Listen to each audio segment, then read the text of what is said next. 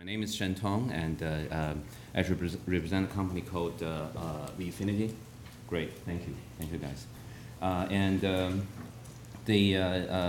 I first came to this country as exiled students from China right after Tiananmen. It's great to follow Maurice Act because that's a very good history summary. That when I first came out of China, carrying on the cause of pro-democracy and human rights movement after Tiananmen massacre, the first thing we did was the sending fax machine back. I mean, you probably still remember this is Ice Age technology that before and during the Iranian Revolution, and certainly for the Central European and Eastern European countries, you send fax machines so citizens can communicate.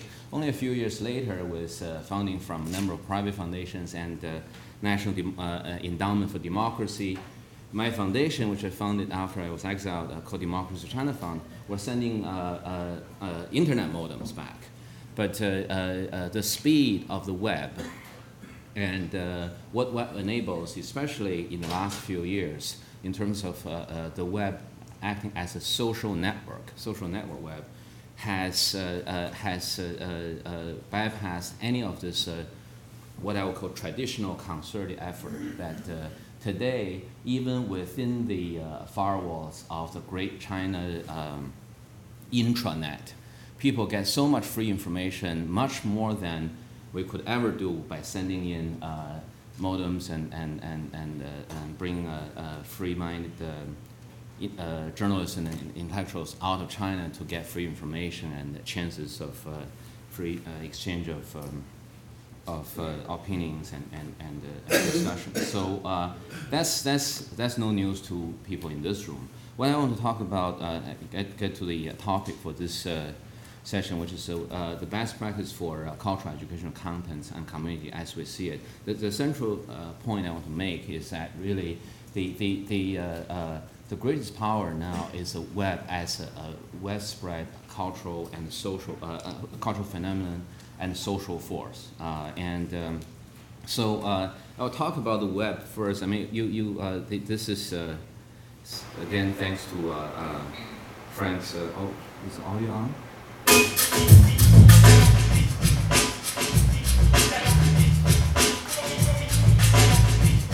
Wikipedia.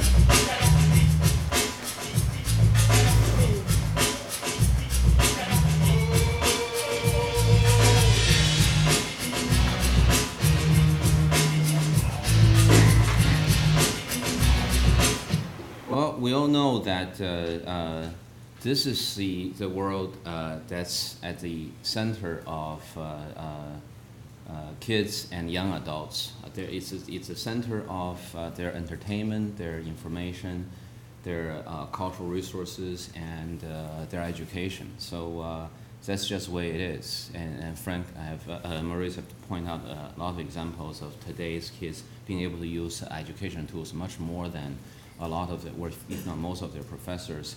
In fact, the library archives are competing with Google. I mean, this is common. This is not something unique to educational cultural institutions. I mean, you look at film studios, music labels, they're competing with web offerings. So here you see a couple of strange characters. I know today everybody reads Chinese, but I will still translate. That's called Weiji, which is a Chinese word of crisis. It's actually made up by two characters. Also, one is danger, the other is opportunity. So that the creative translation of the Chinese word goes. But let's stay with a good story. That's what it meant. The web presented opportunities as well as challenges. Right? So the opportunity here, what I'm going to talk about, is that what made Yahoo and Google and Amazon and eBay, those successful web offerings, and a lot of Wikipedia, those non-commercial efforts, successful, is equally available to everyone. That means it's equally available to traditional cultural education institutions. And being sort of playing the catch-up game, if you look at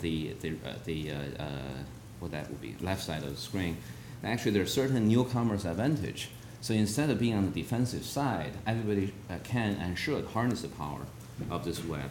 And when I talk about the web here, it's not so much the end use and the web as a cultural phenomenon, but it's rather the set of technologies, evolving technologies and social forces that enable the web to be the way it is.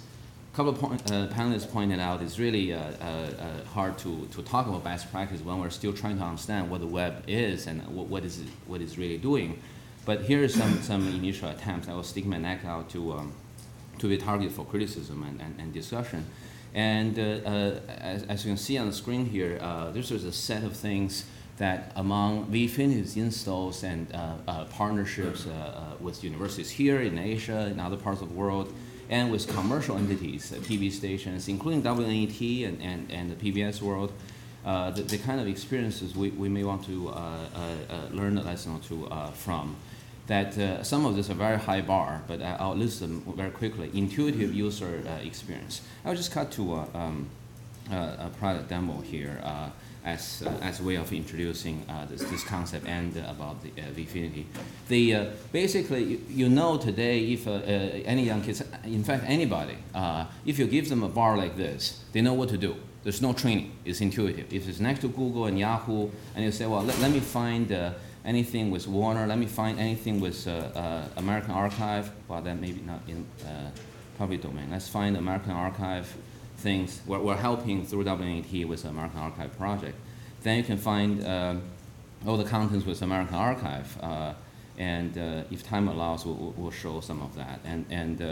So intuitive user interface, being able to find video, being able to find all the documents, being able to find all the photos and images, just like that. Being able to have all types of contents universally available and managed in a unified way. That may be a good practice to follow. And there's also using the web not only as a way to easily and intuitively access information, such as Google search, which is information in the form of metadata and reference to contents, but also the content itself. But furthermore, it's also the web, this emerging aspect, some they call Web 2.0 or even Web 3.0, in terms of web as a way to access tools, content tools, such as online editing, Maurice talked about, and semantic linking, so that we talk to the web not only in terms of keywords, but in terms of sentences and meaning and community and connection between people. So that's the emerging space, is semantic linking. So just some quick examples that say, well, in addition to finding all this information of various forms and having the digital masters, different versions, all of that to be accessible, let's find all the project by some popular editing tools, say Photoshop. Okay. Why shouldn't that be an asset, easily accessible, and then furthermore easily launched into your local environment so that you have the seamless experience between the web world, the cloud, and your local environment that you're very familiar with. We may even have a particular attachment to a particular tool, such as Final Cut Pro or Photoshop. Let's say, well, find some Final Cut Pro project for the American Archive, for example. Here we go. This is some Final Cut Pro project, and the video that's automatically aligned for those kind of editing project that is compatible. So the idea here is self-service. Is that providing a seamless experience that is connected to the intuitive user experience, but seamless experience for self-service of a continuum from finding the information, retrieving them, being able to find various versions, and taking care of the copyright aspects so that we can know this we can use for a montage, that one we couldn't because of rights issues, and then have them seamlessly loaded into your local environment and back.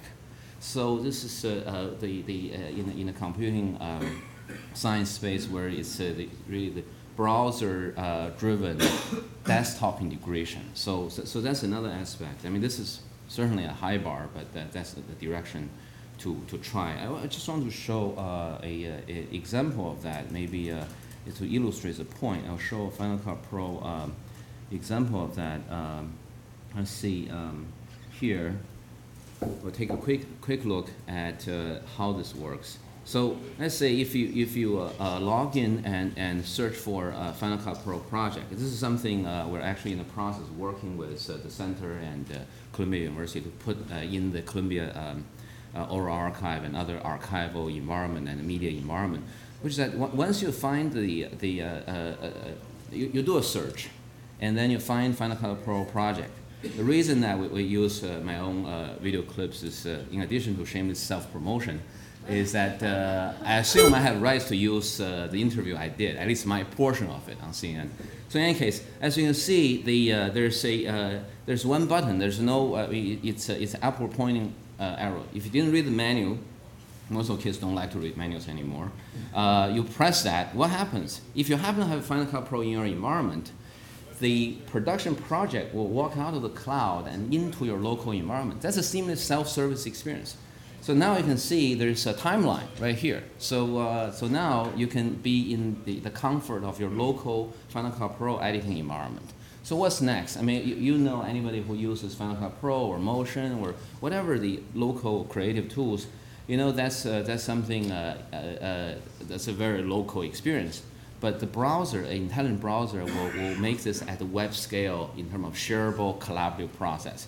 So because the search engine is right there, let's say if we want to make that, continue to produce that project, you can find all the photos and images and audios and videos that you may use. For example, this is actually with Asian University, National Taiwan University. It's an award ceremony for VFinity in NTU. So let's say we use that for the VFinity marketing montage. So you see here, you can seamlessly one-click launch, that's the name of this function we call, of that content, again, into your local production environment. So your one-click launch your production project, which is shared at the web scale, and you're one-click launching your content into that environment. So what happens next? What happens with a avid user of this editor? They finish editing. They do it on timeline. They combine the two videos, as you can see. As soon as they finish, they save and render and produce a new digital master, as they call it. So they don't do anything. See, the key thing here is they don't really learn anything new. They're using a tool they're familiar with. They're using Google-like search. But the end result is a web-scale, seamless self-service for a next level of the web and social network behavior, which that now you see the project is saved, and if you log in somewhere else or the same place a couple of days later you launch, you know what happens, right? You pick up exactly where the last editor left off. So this is seamless integrated into your desktop environment, and this works with all Microsoft in the VFinity engine, with all Microsoft Office, with all Adobe Creative Suite, with all Apple tools, and so most of the Sony software tools. So that's just one example of this kind of seamless self-service that going beyond the web world into the local computing environment. Next, a huge subject about taxonomy versus folksonomy, the ability of having a very flexible system that can easily, say, accommodate any organization or public standard-based metadata standard, as well as Wikipedia or YouTube or MySpace tagging. The idea also is, of course, self-service intuitive.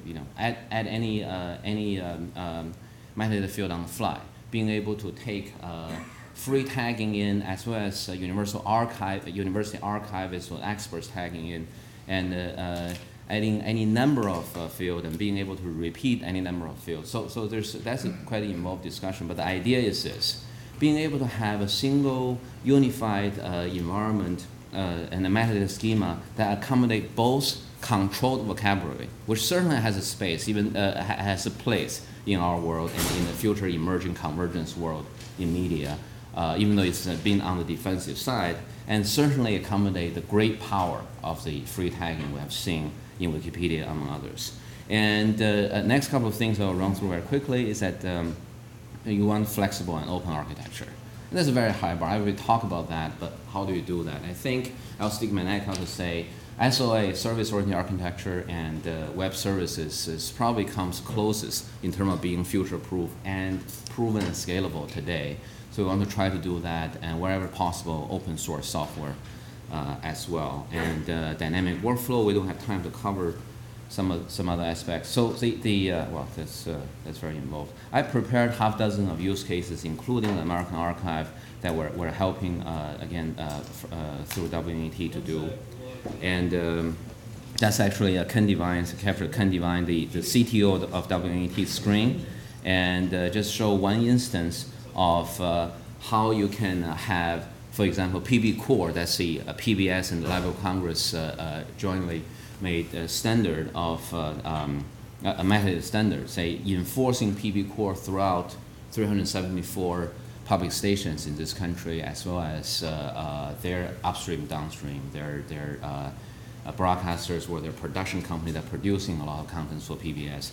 So that's the taxonomy aspects of it, and being able to manage that universally, easily. There are a lot of other aspects. Make it multilingual. I mean, make that also as a self-service. So anyone choose a language preference, the interface changes. You want to search in Chinese, you search in Chinese. You want to search, well, yeah, I never like hand waving, so I'll just show you what I'm referring to.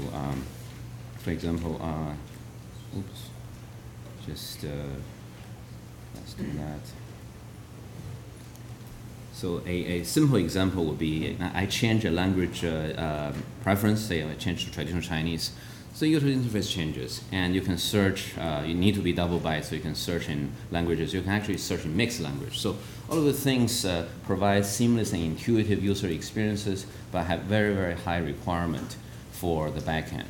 So I think I will stop here instead of going into some use cases and what went wrong, what worked in a variety of industries we have tried in the past few years with this generation of web technologies that we built into an engine. But instead of putting it as a destination site like a Google or YouTube would do, we license this to our partners and customers to help them to harness the power of the web from within. So that's my 10 minutes. Thank you.